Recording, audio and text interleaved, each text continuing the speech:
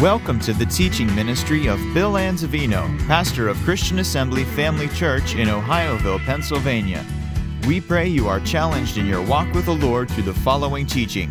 For more information about Christian Assembly Family Church or to subscribe to our free podcasts, please visit us on the web at cafamily.net.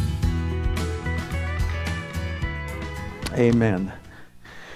This morning I want to talk to you about Pentecost. And, let's just go ahead and read these first verses here in Acts chapter 1, 4, and 5, and then verse 8. And being assembled together with them, commanded them that they should not depart from Jerusalem, but wait for the promise of the Father, which saith he, You have heard of me. For John truly baptized with water, but you shall be baptized with the Holy Ghost not many days hence. And then in verse 8, But ye shall receive power after that the Holy Ghost has come upon you, and ye shall be witnesses unto me both in Jerusalem and Judea and Samaria and the uttermost parts of the earth. Those are the words that Jesus spoke to his disciples. And then he was ascended on high, went up into heaven.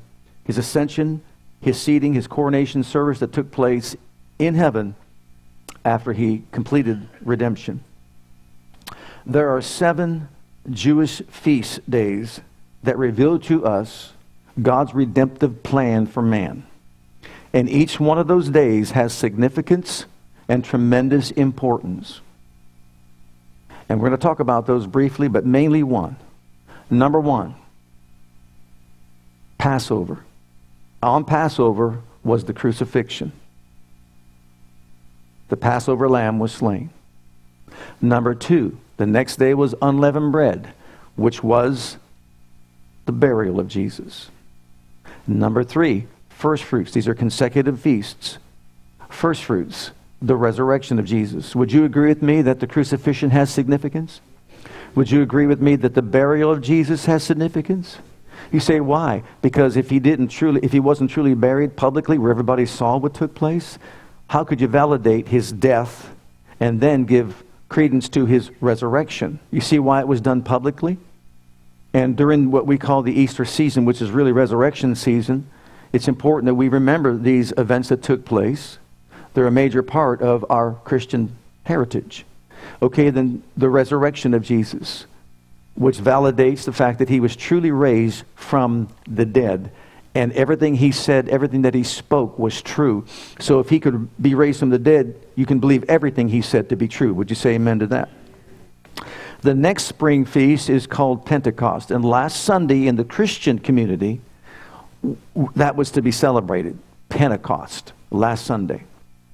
In the Jewish community, it's Shavuot, and that took place on May the 30th. So, that's the 4th spring feast, which for us it was 50 days after the resurrection, after Easter Sunday. Pentecost Sunday was last Sunday. We honored our students, they graduated and all that, but I didn't want to overlook this because it's significant, it's important, extremely significant and important, and we need to know about it. But before we get to that, you've got 3 more feasts, and they have significance and importance as well. During this particular time, it's called the harvest. In between the last spring feast and then the first fall feast, harvest time. And we're harvesting the precious fruit of the earth, bringing people into the saving grace of God. Then we have next on the list of feast, trumpets. And what takes place on the Feast of Trumpets? It stands for the rapture of the church. Would you call that significant? Can you imagine when every believer is removed from the earth, no matter what they're doing? You might be doing your favorite thing like taking out the garbage, and suddenly you're gone. My desire would be that we would all be right here, worshiping together, and then gone. Amen? In a heartbeat, in a moment, in the twinkling of an eye, we're gone. Would you call that significant? Anybody here ready for it? How about the rest of you? I'm ready for it. Even so come, Lord Jesus. But that's tremendously important. And do you think it'll cause no small stir on the earth when we're all gone? When all believers are gone and the people that are left behind have got to navigate through life now knowing there's 7 years of tribulation? The next event is called the Feast, the Atonement. This is the atonement. And the atonement, of course, is when the blood is taken and applied yearly by the high priest to the judgment seat, actually, in the holiest place of all, to basically cover the sins of Israel for 1 year. But the blood of Jesus has already been applied, and we know that, so the atonement has already taken place, but the Orthodox Jew has never received the blood of Jesus Christ because they don't accept him as the Messiah. But at the end of the 7-year tribulation period, guess what's going to happen? They will see him. They're about to be destroyed. But they see him coming. And when he comes and touches down on the Mount of Olives in Jerusalem, they accept his atoning blood once and for all. So that's the atonement. Would you call that significant? When all of Israel accepts the blood of Jesus Christ, amen, as the atonement for their sin? Sure. And then the last is called the Feast of what? Tabernacles. And that is the 1,000-year millennial reign of Christ on the earth. Would you call that significant? And what a beautiful time it's going to be. Think about it, when the wolf lies with the lamb and the wolf won't eat the lamb. They just pal around together. And Satan is eliminated from human contact for 1,000 years. Nobody's sick. That's pretty significant, wouldn't you say? For 1,000 years, people once again go back to living like 900 years old. You think your bones are aching now. Can you imagine living to be 900 years old, 1,000 years old? People will be 1,000 years old living on the earth that way. When you got Satan eliminated from human contact, it's a better place to live in. Now, those are all significant, wouldn't you say? So then why is it that seemingly in the church, Pentecost is minimized? Why? Let's talk about that. What is Pentecost? What does it celebrate? Yes, it was the Feast of Harvest for the Jews. And as I said, the harvest time, the harvest season is now. But was also the advent of the Holy Spirit, and listen, and the birth of the church. There was no Christian church before this. This is the advent of the Holy Spirit and the birth of the Christian church. And that's what we want to talk about today. In the book of Acts chapter 2, this is what we discover. Jesus told his disciples to go and wait in Jerusalem until they receive the gift of the Holy Spirit, or until they are endued with power from on high. Now, these individuals, you have to understand this, walked with Jesus 3.5 years, were trained by Jesus 3.5 years. They were schooled, they were taught by Jesus. You couldn't get better trained than what they were. But just as Jesus did not do one work until he was anointed from on high by the Holy Ghost in Acts 10:38, God anointed him with the Holy Ghost and power, went about doing good, healing all that were oppressed of the devil, for God was with him. He, the Son of God, who was perfect in every way, had to be anointed by the Spirit. He told his disciples, you go there and you don't do anything. Don't do anything at all, but wait until the promise of the Father. So 40 days he was on the earth with them, and he ministered to them, and taught them, and showed himself alive, and ate fish with them and all that. Even cooked for them. What a good Savior. But then he went back to heaven, and 10 days later, this took place. Acts chapter 2, verses 1 through 4. This took place. These men needed more than what they had, even though they were trained by Jesus. And when the day of Pentecost was fully come, what day came? What day came? This is the day. Every, let's say, celebration of the feast before that was only a shadow of what was to come. And on this day, this is the fulfillment of that last spring feast. On the day of Pentecost, the actual day of Pentecost, they were all with one accord in one place. If you could pull that picture up of flaming tongues of fire, I mean, I'd appreciate that. If you can't, that's not a problem. And suddenly, what happened suddenly? There came a sound from heaven. Where did it come from? Heaven. Of a rushing mighty wind, and filled all the house where they were sitting. Who's they? 120 people were sitting in this house, including Mary, the mother of Jesus, the apostles, and many others. And you know what? This is my opinion now. I'm not going to be dogmatic about this. Since Jesus appeared to 500 at one time, there could have been more. In my opinion, there could have been more than 120 in that upper room. But there were 120 in that upper room. There appeared unto them cloven tongues like as of fire, and sat upon some of them. How many of them? Each and every one of them. How significant is that? God knew there might be some that say, well, it's not for everybody. Right? It's not for everybody. No. A cloven tongue like as a fire sat upon every single one of them. And they were all filled with the Holy Ghost and began to speak with other tongues as the Spirit gave them utterance. Okay, so this is the advent of the Holy Spirit, and this is the birth of the church, the Christian church. This took place in Zimbabwe, Mozambique, Zimbabwe.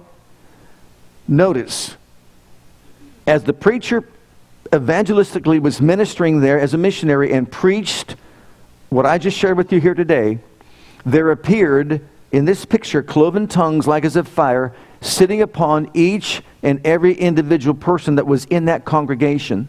And they were all filled with the Holy Ghost as it was on the day of Pentecost. And I think this was 2005 or something like that. I can't remember exactly what the date was. But that took place in the upper room on the day of Pentecost. So it's important for us to know that before this, there was no Christian church. Before this, there were no denominations. I want to get to that in just a moment. But look at these particular scriptures in Acts, chapter 9, chapter 22, chapter 24. Christianity at that time was not called by any denomination. It was called by one expression, the way.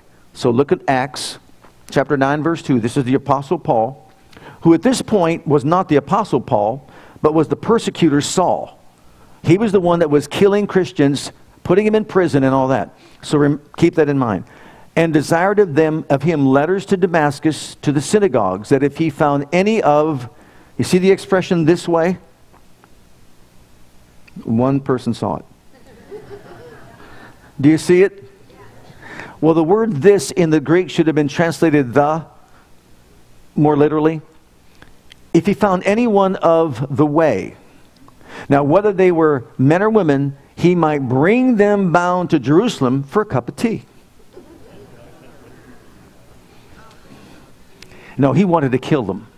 Okay? He wanted to destroy Christianity at its root. Nip it in the bud. And anyone that said they believed in the resurrection of Jesus Christ, he wanted dead. He just had Stephen stoned. Remember that in Acts chapter 7. And so Saul of Tarsus was an enemy of the cross until he met Jesus on the Damascus road right after this. And then he began preaching and teaching Jesus. But notice that Christianity was called the way. That was it. There were no church denominations. Now let's look at the next one. Look in Acts chapter 22. Again, now Paul is preaching or really sharing his testimony before King Agrippa. I am verily a man which am a Jew, born in Tarsus, a city of Cilicia, yet brought up in the city at the feet of Gamaliel, a highly respected scholar, and taught according to the perfect manner of the law of the fathers, the Jewish law, and was zealous toward God as you all are this day. And I persecuted the way. I persecuted the way, putting to death, binding and delivering unto prisons both men and women. So anyone that was of the way. So what was Christianity called for many, many years? It was called the way. Look at the next one, Acts 24, verse 14. And there are many other scriptures, but I just chose these.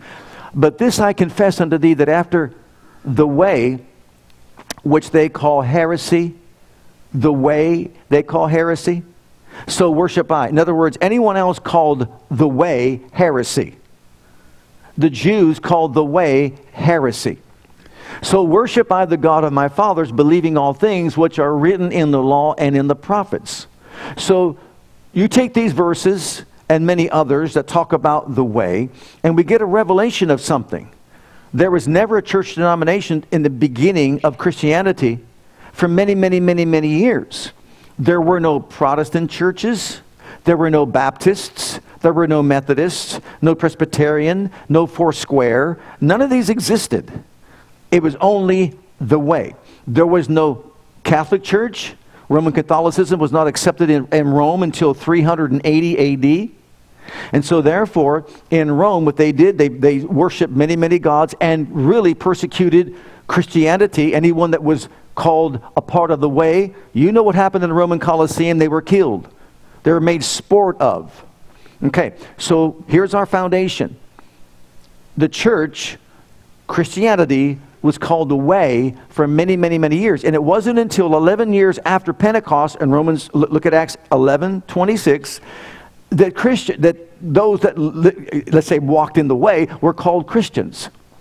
And when they had found him, they brought him unto Antioch, and it came to pass that a whole year they assembled themselves with the church and taught much people, and the disciples were called Christians first. Where?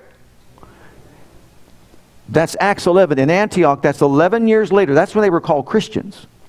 So there was no Christian church per se. There were only a group of people that practiced the way. And what was the way? Well, Jesus is the one that reveals to us the way. As a matter of fact, to the Jew, to understand the way, to the Jew, the way was the Torah. And the Torah was the law. So, when Moses was given the law, and they were told to follow the law became the way. Do you know in Proverbs 16:25 it says, there is a way that seems right to a man, but the end thereof are the ways of death? People say there are many ways to serve God. But wait a minute. There's a distinct difference between Jesus and Buddha, Mohammed, Krishna, even Moses.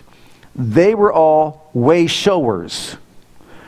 In other words, that's the way. The Torah is the way. Karma is the way. And they would list different things that they would say, this is the way, that is the way. There are many ways and all that. But guess what? They're way showers, but Jesus said, I am the way. I am the way. I am the door. I am the gate. Isn't that what he said? So you see, the Jews, when he said that, obviously they're up in arms because the Torah is the way. They're pointing to the Torah. They fail to realize that everything in the Old Testament law, with all of its feast days, festivals, and all that, we're pointing to him as being the way. Those are types and shadows of the antitype who is Christ himself. So he's the way, the truth, and the life. No one comes to the Father except by me, which is why he said, follow me. Deny yourself, take up your cross, and follow me. So the way, you could say, is a standard that was set for what purpose? To the Jew, it was a way for them to experience human flourishing. You follow the law, which is the way, you'll be pleasing to God, and you'll experience human flourishing if you follow that way. But Jesus put a stop to that. He said, I'm the fulfillment of the law, and now follow me. You have to follow me. And that's exactly what he said, and that's exactly what he meant. Now that's our foundation for what I want to share with you about Pentecost. Because if you look with me in Colossians chapter 1, verses 17 and 18, how many remember that when Jesus was on earth, he said that I will build my church? Didn't he say that he would build the church? Well, if he is the head of the church, he has a right to build the church, and the church should be constructed in such a way pleasing to him. He existed before anything. This is from the Amplified. And he holds all creation together. Christ is also the head of the church, which is his body. He is the beginning, supreme over all who rise from the dead. So he is first in everything. He is first. Now, but notice in the middle there, Christ is also the head of what? The church, which is his body. So Christ, being the head of the church, established his church. And when did that church have its beginning? And where did that church have its beginning? It began on the day of Pentecost. Now, yes, there were others that were born again before the day of Pentecost, but that's not what we're talking about. We're talking about the establishment of the church when he told his disciples, you go there and you wait and you do not proceed to evangelize the world and fulfill the Great Commission until I tell you. And that's going to be when I get back to heaven. Remember this, he said, I'm going to my Father, and when I do, I'm going to send the Holy Spirit, In other words, you will know when the Holy Spirit comes that I have made it to heaven and I'm seated at my Father's right hand. You'll know on that day that my destination was made. And so on that day, when the Spirit of God fell and the advent of the Holy Spirit and the church was born, that was the beginning of the New Testament church, the way. But now notice this. Notice in Acts chapter 2, Peter, who was a coward before Pentecost, Peter, who was in hiding with the other disciples, the apostles, before Pentecost, and now they're in this upper room on Pentecost, the descent or the advent of the Holy Spirit floods his soul, and all of a sudden he stands up before all the people there in Jerusalem that were celebrating, you would say, Pentecost from a religious perspective. But the Holy Ghost didn't fall in the temple. The Holy Ghost fell in some undistinguished upper room where these people were meeting together. Think about that as an insult. All these people they're going through all the celebrations of the Feast of Pentecost and doing all they're supposed to be doing. But the Holy Ghost doesn't fall there. He falls over here in this back street upper room where these 120 hungry hearts looking for God. He preached a powerful sermon in front of those that wanted to kill him earlier with a newfound boldness in his being. And he promotes Jesus Christ and accuses them of killing him, but God raised him from the dead. Now, if you want to still live, to say that among all those people in Jerusalem and all those religious leaders is not the wisest thing that you can possibly do. And they continuing daily with one accord in the temple and breaking bread from house to house, and did eat their meat with gladness and singleness of heart, praising God and having favor with all the people. And the Lord added to the what? To the what? You know what? I'm going to have to get a couple more donuts for all of you this morning. You got to get fired up. You got to get wired up. He added daily to the church such as should be saved. Notice this. The church of Jesus Christ began on the day of Pentecost with the advent of the Holy Ghost, who was sent to do what Jesus said in John 14, 15, and 16, that he would come into the earth, he would enter to the being of those people, he would guide them in all the truth, speak to them what he hears of the Father, show them things to come, anoint them, appoint them, equip them, empower them, give them boldness to stand before their enemies and proclaim unashamedly the gospel that Jesus Christ saves, Jesus Christ heals, Jesus Christ delivers, and sets the captives free. And that's exactly what Peter did on the day of Pentecost. At the end of his message, he said, and this promise of the Spirit is for you and your children, and as many as are far off, as many as the Lord our God shall call. And they went forth, and they did what? They preached everywhere, and the Lord added the church. 3,000 people at one time became the church. This is now the New Testament church in its inception, called the Way. Not Baptist, not Methodist, not Foursquare, not Presbyterian, the Way. That's the church. So what is the church of Jesus Christ?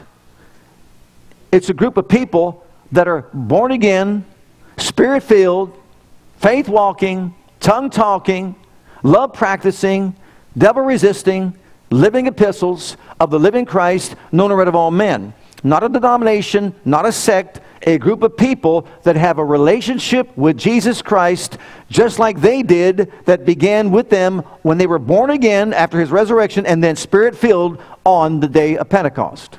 That is the New Testament church. And in actuality, that's what the church should look like. Look at Mark's Gospel, chapter 16. This is called the Great Commission. And for some reasons, it's so many times left out. He said to them, go into all the world and preach your doctrine, preach your religious tradition, preach your man-made rituals and rules, preach the Torah. Preach the what? What's the gospel?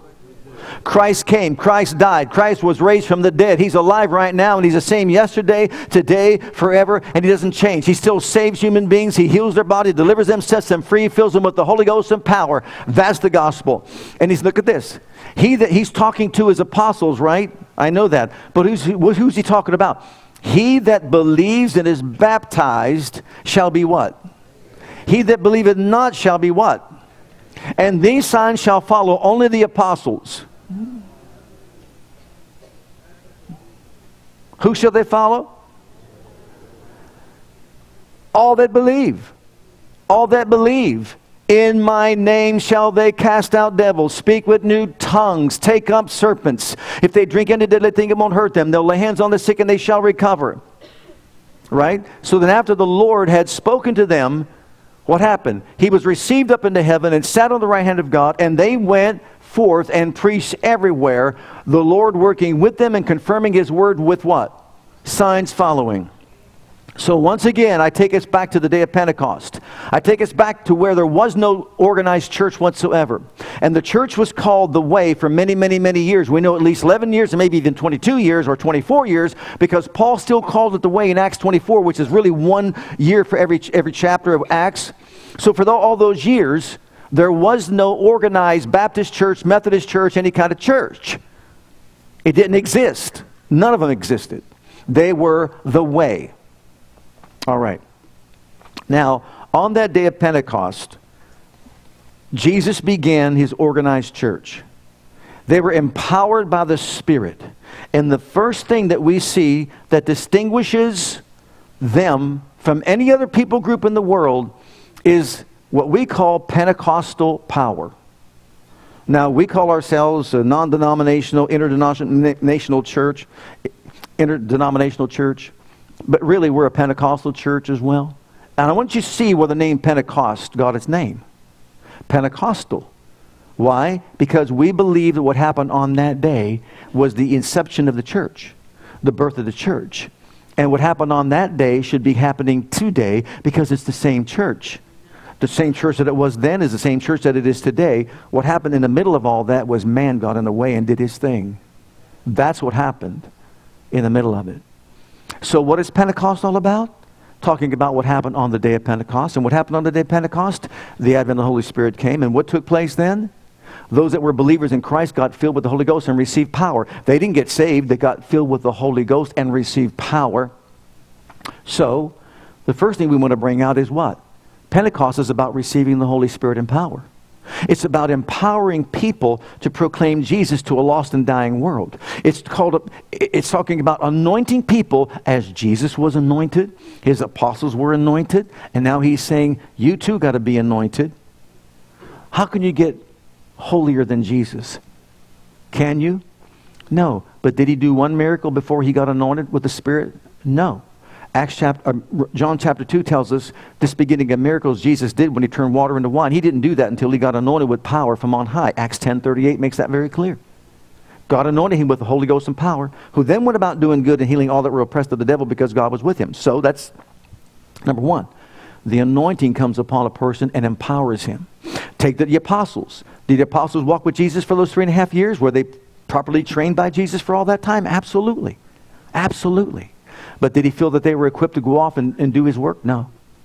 No. He said, don't you do one thing until you get endued with power from on high, until you're anointed with power from on high. And what's going to happen? There's going to be a manifestation. And what's the manifestation? Twofold thing. They spoke in tongues, and they what? Were emboldened. They were empowered. There was a newfound power in their bones that made them fearless before their enemies. And so they rose up, praised God, unashamed of the gospel. It didn't matter whether or not they were going to kill them. They stood before all the leaders in Jerusalem, all the high priests, all the leaders, the Pharisees, the scribes, and all them, and proclaimed Jesus in power. And when they were taken away and they were threatened, remember this? When they went to the city, when they went to the gate of the temple called Beautiful, and the man was there begging alms of those that were entering into the temple, and fastened his eyes on Peter and John, and Peter and John said to them, silver and gold we have none, but such as we have give I thee. In the name of Jesus Christ of Nazareth, rise up and walk. And lifted him up, and he was healed. He had never walked before. He was lame. Well, they were taken into question because they performed such a miracle before all the people. And the people were just honoring them. And now they're fearful because this name of Jesus is doing miracles as He did when He walked upon the earth. And so they threatened them and said, do not teach or preach. Listen to this. This is the attack of Satan. Do not teach or preach in the name of Jesus any longer. What does he mean? Don't say Jesus can still heal the sick. Don't say that name can still make the lame to walk, the blind to see, the deaf to hear, and the maimed be made whole. Don't you dare talk about that, because that's threatening our Judaism. It's threatening what we believe, our belief system. And so they threatened them and said, don't you do it. And probably at one point they beat them and said, don't you do it. You know what Peter and John did? They went into their own little shack and they just cowered together and they were humbling themselves and just says, we better never do it again, never do. Is that what they did? Oh, no, no, no, no. You know what they did? They went to their own company. I like that. You're my company. They went to their own company. You're my company. We're people of like precious faith, right? And they said, did you hear what they said to us? And they repeated everything that they were threatened with. And they said before the company, Lord, you're God that made heaven and earth and sea that, and all that in them is. Who about the mouth thy servant David said, why did the heathen rage and the people imagine vain things? The king stood up against the people of God and Israel, all of Israel, and they stood against him and his Christ. And what happened was, they prayed this prayer, said, now Lord, behold their threatenings, and grant unto us your servants that with all boldness we may preach your word, by stretching forth your hand to heal, and signs and wonders be wrought by the name of the Holy Child Jesus. And when they had prayed, the place was shaken where they were assembled together. I'm ready for some shaking to go on. I don't know about you. I'm ready for the place to be shaken. You think someone falls under the power is shaken? That's nothing compared to what God wants to do when he shakes the whole place where they're assembled together.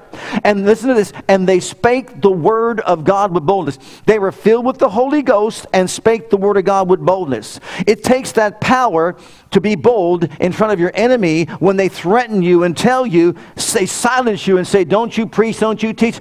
Can you not hear what's happening in our country today? They don't want you to pray at school. They don't want you to pray at any kind of event. They want to keep God out of government, God out of everything that we believe he should be in. Take his name off. In God we trust. Take his name off our money. Think about it. They don't want us to say the Pledge of Allegiance and use God in it.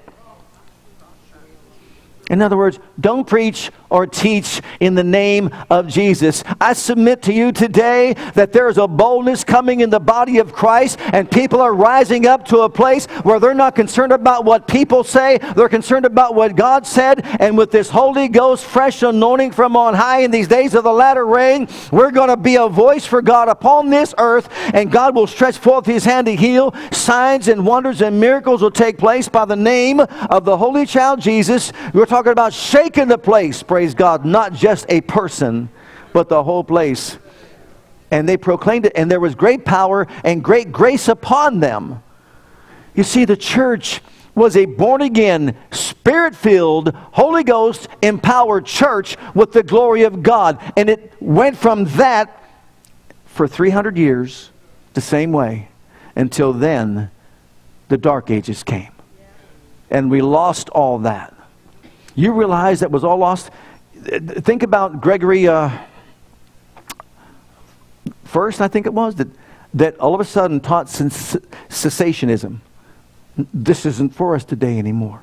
The Holy Ghost isn't for us today. The power of the Holy Spirit isn't for us today. All these outpourings are not for us today. Healing is not for today. Gifts of the Spirit are not for today. That's what happened over the years. And the Dark Ages, you can't understand the Bible and so on and so forth. And for many, many, many, many, many, many years, people sat in churches like this, and you can't really understand the Bible. You can't read the Bible. You can't even know anything about the Bible. You got to let us interpret the Bible for you, etc., etc., etc., etc. And guess what? People just became, detached. Church became an obligation, not a divine empowerment, an obligation. Why am I here today? Just to be, I put in my time, Lord. No, no, no, no, no. I'm here to stir your heart. I'm telling you, I'm here to stir your heart, to get us to go back to where we once were in the book of Acts. This is the real church. This is what the church should look like. Why? Because you heard the testimony of the girl with the child with autism? That's Jesus at work. That's Jesus. Remember the one I tell you about with spina bifida, lying on the floor over here, ready to give birth? Spina bifida, and said, abort the child.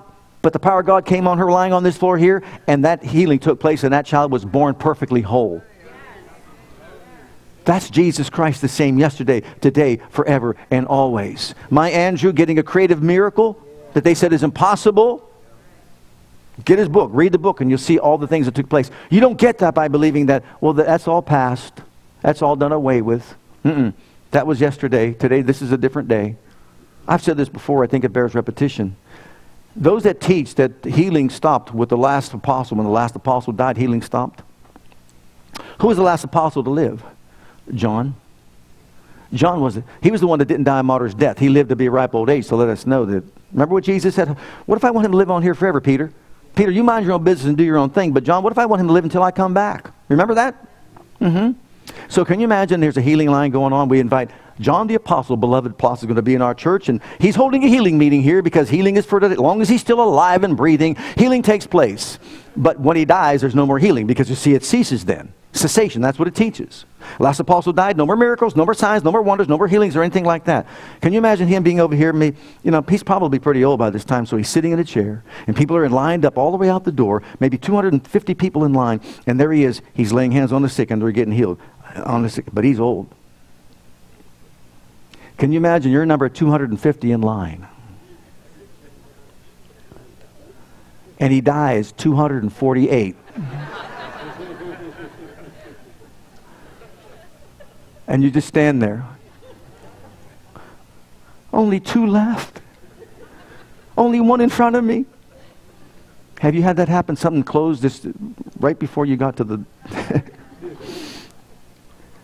What sense does that make? Does that make any sense at all? Oh, sorry, he died, no more healing. Shut off, no more miracles, no more signs, no more wonders. Jesus said in the Great Commission, he that believes on me will lay hands on the sick, and they shall recover. Do you believe on Jesus today? You have a set of hands. You can lay your hands on the sick, and they shall recover, and they can recover. Okay. So what happened on the day of Pentecost was this, twofold. The birth of the church, but the advent of the Holy Spirit. You ready for this? The Holy Ghost. You see, the temple of God. You remember when Jesus came, and before he left, he did one thing 2 times. When he first came, he cleansed the temple of all the garbage that was going on. Remember? And before he left and to be crucified, he cleansed the temple. Did he not? You think he's concerned about the temple being cleansed? He got rid of all the tradition and said, look, it's time for reality. Okay. When you got born again, he cleansed the temple. He cleansed it. Step number 1. And so on the day of Pentecost, they were cleansed temples, washed in the blood of Jesus. But now, on the Day of Atonement, remember when they took that blood and secured forgiveness of sins, remission of sins for 1 year? Remember when they offered sacrifices and the Shekinah glory would come down and fill the temple? Remember that would happen when they offered their sacrifices? The glory could be seen. It would come down from heaven. We've got a picture out there in the narthex. You can see it. But the glory would come down and it would fill the temple. The priests couldn't even stand up to minister by reason of the cloud. They would fall over into the power of God every time it manifested.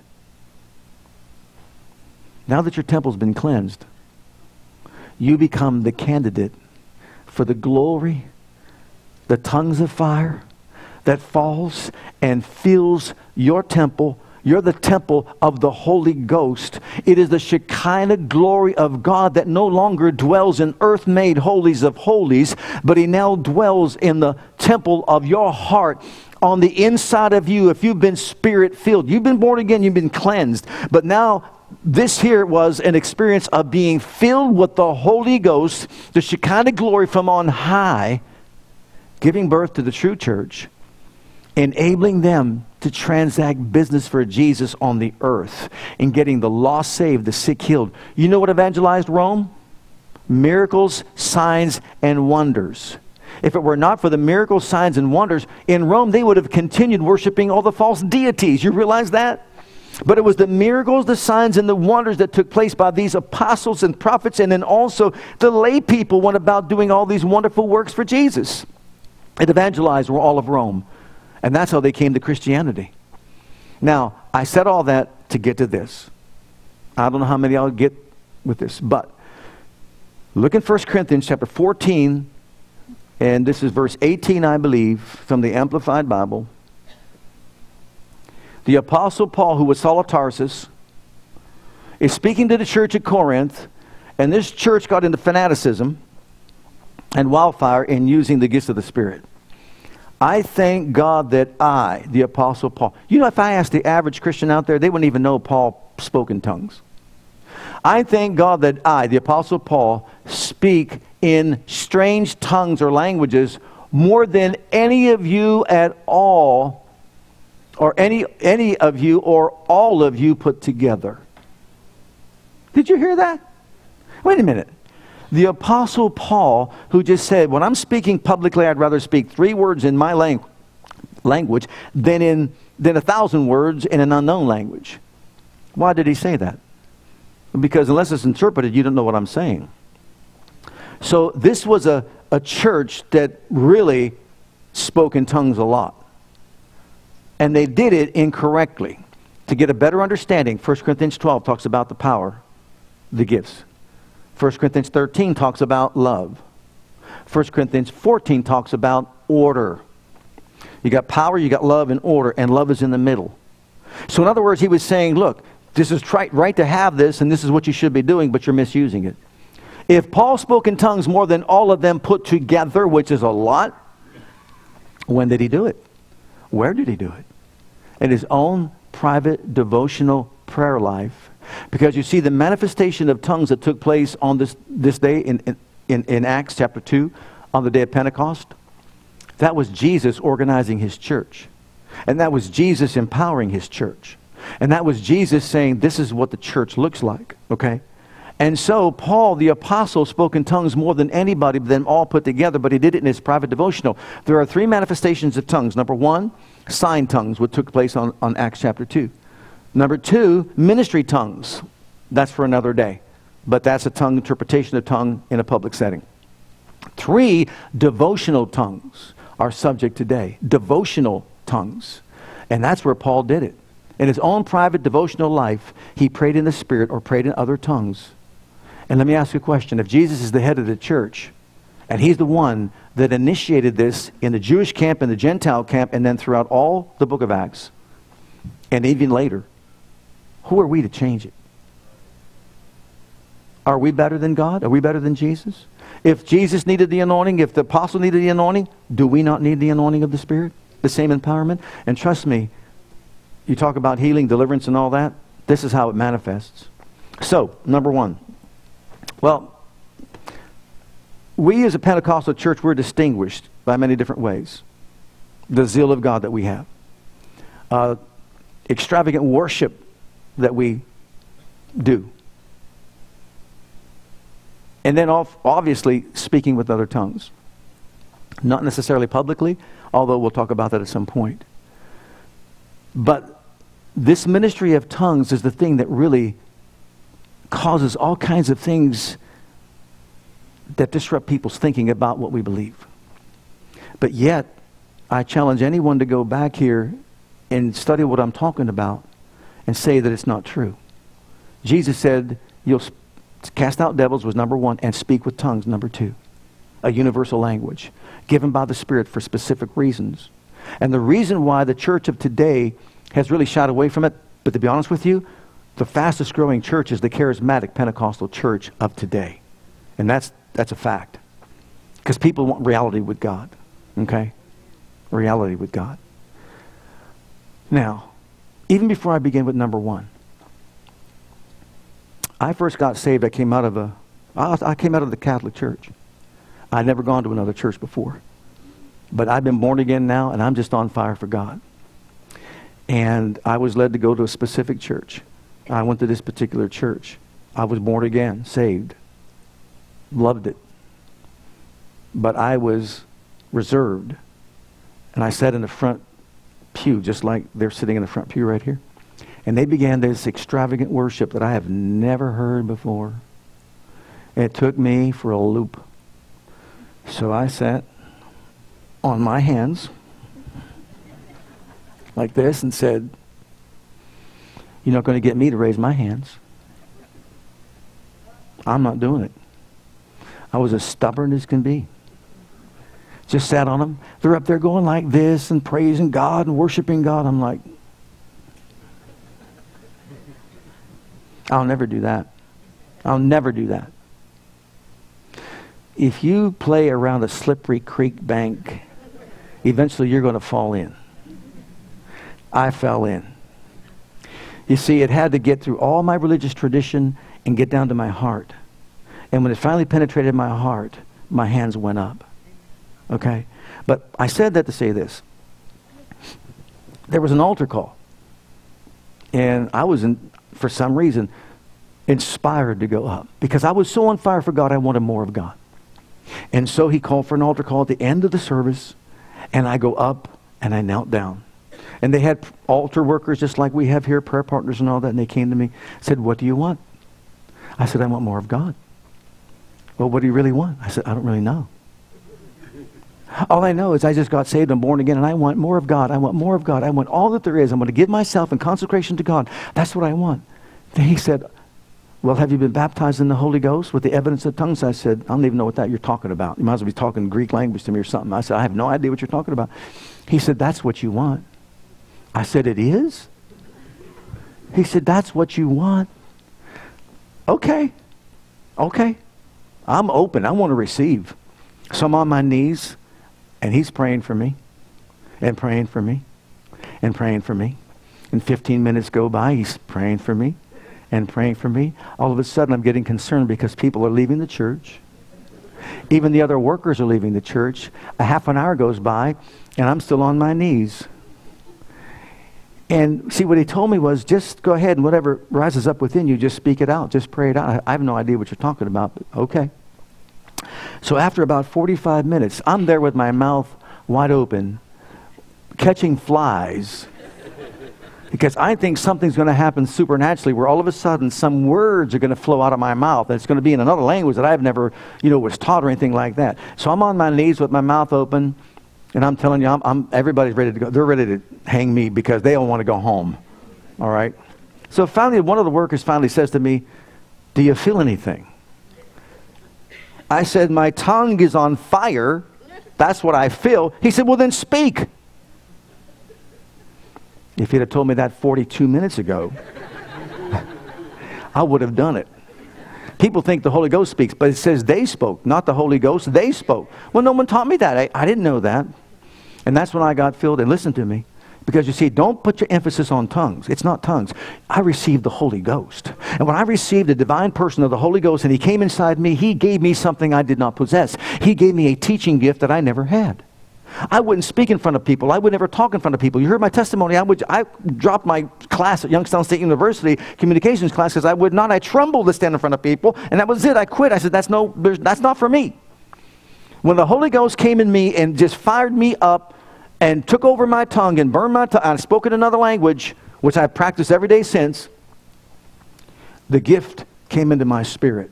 The divine enablement, the empowerment comes from on high. It's his church, not my church. We take the gift that God gives us and we use it to his honor and to his glory. Okay, so number one, the first thing that we recognize is this, and this could be one of those hour-and-a-half meetings that we have. I can go on with this forever, okay, but I'm going to just throw it out to you real quick and we'll close. Number one, it's the evidence that you've been filled with the Holy Ghost. Someone says, well, I know I'm filled with the Holy Ghost because I had goosebumps the other day when I was in church. You could have goosebumps at a rock concert. You can have goosebumps watching a very romantic movie. Anyone can have goosebumps. Am I right? I watched a 9-year-old girl sing the other day. It gave me goosebumps. I couldn't believe it how she sang. It was wonderful. It was amazing. I'm not filled with the Holy Ghost because I got goosebumps. Matter of fact, we have those. Look at these verses. Let's throw these verses up. I'm going to close here in a moment. Look at Acts chapter 2 and verse 4. What does it say? And they were all filled with the Holy Ghost and had goosebumps. What did they have? Goosebumps? No, and they spoke with other tongues as the Spirit gave them utterance. Look at Acts chapter 10, verses 46 and 47, or 44. Or 45 and 46. And they of the circumcision which believed were astonished, as many as came with Peter, because that on the Gentiles also was poured out the gift of the Holy Ghost, for they saw they had goosebumps. No, they heard them speak with tongues and magnify God. What does speaking in tongues do? Magnifies God. Anybody want to magnify God? Okay. Then answered Peter. Did you know that Peter was also filled with the Holy Ghost, spoke in tongues? Mary, the mother of Jesus, was filled with the Holy Ghost and spoke in tongues. All the apostles spoke in tongues. Paul the apostle spoke in tongues. Every single one of them spoke in tongues. Look at Acts chapter 19. In Acts chapter 19, this is 20 years after Pentecost, and when Paul laid his hands upon them, the Holy Ghost came on them, and they had goosebumps. And what did they do? Spoke in tongues and prophesied. Wait a minute. You mean 20 years after Pentecost, 20 years they're still preaching the same message 20 years later? Uh-huh. What happened in your denominational church? What happened in all of Christianity from the very beginning for the first 300 years? That's how it was. But after the Dark Ages came, oh, that's done away with, that's done away with, that's not for today, that's not for today. I'm telling you, it's for today. Jesus never changed. It's His church. That's the Advent. That's what Pentecost is all about. And I'm going to close with this last testimony. We're not going to get into all these details because there's many reasons why every believer should be born again, Spirit-filled, talking in tongues in their private devotional life, because the benefits are absolutely phenomenal. But this benefit is why my daughter's alive. My oldest daughter is alive today because of tongues. Okay? And here it is, and I'll close. I think. No. I'm kidding you. Imagine you being me. I'm on fire for Jesus, just got saved, loving God. My dad asked me to teach his Bible study. I'm teaching his Bible study. It's in the basement every Saturday night. The charismatic movement is going on. The charismatic movement was a movement of God with an outpouring of the Spirit. In the Catholic Church, it was going on at St. Luke's right down by where we live. I preached there, matter of fact, in the church. Power of God fell. People spoke in tongues. The priests spoke in tongues. I'm telling you. Okay, the charismatic movement. If you're aware of the charismatic movement, there were many priests that were born again, Spirit-filled, speaking in tongues, laying hands on the sick. They were recovering. They were getting healed. And they're having Pentecostal meetings, charismatic meetings, right in the church. Okay? I preached at it. So I'm there. I'm just like this, standing in the basement. My dad had this long table that he made, a bunch of people that are around the table, and I'm preaching on healing, the subject of healing. All of a sudden, my daughter and many other kids that were there attending were being babysat by an older child, an older person, teenager, up in the attic. It was a Cape Cod house up in the attic, and my dad remodeled it and all that. And so, for some odd reason, crazy reason, they sat my daughter on the rail. And if you were to look down from that rail, it's 10 feet straight down, and the stairs are wooden below. Fathers, put yourself in my shoes. While I'm speaking, no feedback or anything like that, I hear a boom above my head that is so loud. What happened? In my gut, I know it's my daughter, Lisa. She's only 3.5. And I hear this loud boom, and I run upstairs. The whole group runs upstairs. I open the attic door, and there's my daughter lying on the floor, eyes split open, blood pouring out. I don't know. I didn't know what to do. I'm not a medic or anything like that. I tried to pick her up and stand her up. She collapsed to the ground. She couldn't stand. I took her in my arms along with the other group members, put her on the living room floor, laid her on the rug.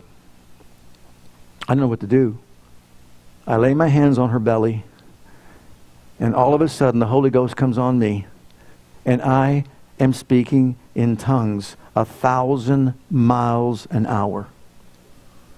I'm speeding at this point in tongues. Someone might say, that sounds stupid. If I said to you, que se dice, and you said to me, Izordas Manjalich, anybody know what I said here? Does that sound stupid to you? My grandmother taught me that. Bless her soul. Que se dice means how you doing. But in Italian it says, Izordas Manjalich. It's an expression, the little fish eats the big fish. Whatever that means, I don't know what it means. But I said, Grandma, what does that mean? It means the little fish eats the big fish. I mean, the big fish eats the little fish. I said, okay. So if I say, how are you, and you say the big fish eats the little fish, that's supposed to mean? Am I the big fish or the little fish? Which one am I? So there I am like, are you kidding me? But my point is, did you understand what I said? Unless you were Italian and you had that and you understood that dialect and whatever, right? Oh, just because it sounds foreign to you, does it mean that it's not right? So I'm praying in this new language that I just received by the Holy Spirit. And I'm praying for my daughter who's lying there in a pool of blood and can't move. Looks like she could be paralyzed. I don't know what's going on. And I don't know how long I was praying in tongues. But you know, when you pray in the Spirit, one of the benefits is that you activate the power of the Holy Spirit. You activate the power of God. And I'm praying for her, and I'm praying for her in tongues. And all of a sudden, once again, the Spirit of God was on me as I'm doing this. And all of a sudden, my head goes up as if some unseen force picked it up and went, now she's healed. Thank you, Jesus, she's healed, I said. Let's go finish the Bible study. I got looks from the people like you wouldn't believe. They're going, call an ambulance. Call an ambulance. I'm going, let's go finish the Bible study. She's healed. Got a washcloth, wiping the blood off her face. I go back and finish the Bible study, carry her home in my arms, put her in her bed. I go to bed. The devil comes along and says to me, your daughter's going to die during the night. You'll be accused of, denying her help, and et cetera, et cetera. I said, you're too late, Mr. Devil, because I know she's healed. I know she's healed. The Holy Ghost came on me. The power of God came on me. I know she's healed. You should have seen. This side of her face didn't look like her.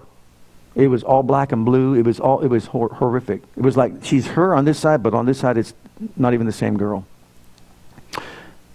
That morning, the next morning, we're awakened by her running into the room. She sees herself in this mirror, and she goes, thank you, Jesus, you healed me. She's not even 4 years old. And she's crying out, thank you, Jesus, you healed me. Now notice she's running now. 3 days in a row she did this, and on the third day, this here that formed a pus pocket, like an infection type thing, fell off her face. Perfect brand new skin underneath. And by the following Saturday, she was so healed that when I took her back to the next Bible study a week later, they looked at her and said, this cannot be the same girl that fell. I said, oh yes it is. It's the same girl that fell. Tongues, activating the power of God, saved that girl's life. Or saved her from being paralyzed. Or saved her from who knows what would have happened in her head and everything else when you fall straight 10 feet straight down head first, hitting your eye on the corner of a wooden step. And so when people say to me, oh, that tongues business is not just blah, blah, blah. Let me tell you something right now. It's time to get back to God as He is. And establish churches the way Jesus established His church. When He said, I am the way, He meant it. There's the right way to serve God. And we're going to get into that. But I'll tell you what, we are going to manifest the presence and power of God in this place in a greater measure. Let's all stand together before the Lord. Hi, Pastor Bill here. I want to thank you for joining us today. On behalf of my wife, Krista, and Christian Assembly Church, I want you to know that we're here to serve you and your family. Whether you have young children or kids in elementary school, if you're a teenager or a young adult, we have a passion to provide a safe and comfortable environment where you can grow in God and build a solid foundation of His love for you. And with that foundation, we encourage you to take the gospel of Jesus Christ with you wherever you go. It is our heart at Christian Assembly to be an outreach, to be the hand of God to our Jerusalem, Judea, Samaria, and the uttermost parts of the world. We want to join as the body of Christ to make one last trumpet call before the final trumpet sound, and through a life of worship, bring in a harvest of people. With whatever gifts God has given you, we want you to be free to share those gifts and talents. Life is most fulfilled when we share God's love with others. And in all that we do, we want to demonstrate the power of the name of Jesus to the world through a ministry of excellence, to God first, and then also to you. So whatever the situation, wherever you are, whatever you're going through, I want you to know that we love you, and God loves you, and has a wonderful plan for your life. And that plan begins by making Jesus the Lord and the Savior of your life. And if you've never made that decision yet, I'd like to invite you to pray a simple prayer with me. And if you will, Jesus will become your Savior and your Lord. Just repeat after me this prayer. Heavenly Father, I come to you just as I am. And I believe with all my heart that Jesus died for my sins and was raised from the dead for me. I open the door of my heart. I call upon the name of the Lord. Lord Jesus, come into my heart. I now accept you and receive you as my personal Savior and Lord. Heavenly Father, I have called on the name of Jesus. I'm now your child. In Jesus' name, amen. Now, if you prayed that prayer with me, I encourage you to get into a good Bible-based church where you can learn to grow in your Christian faith and experience. God bless.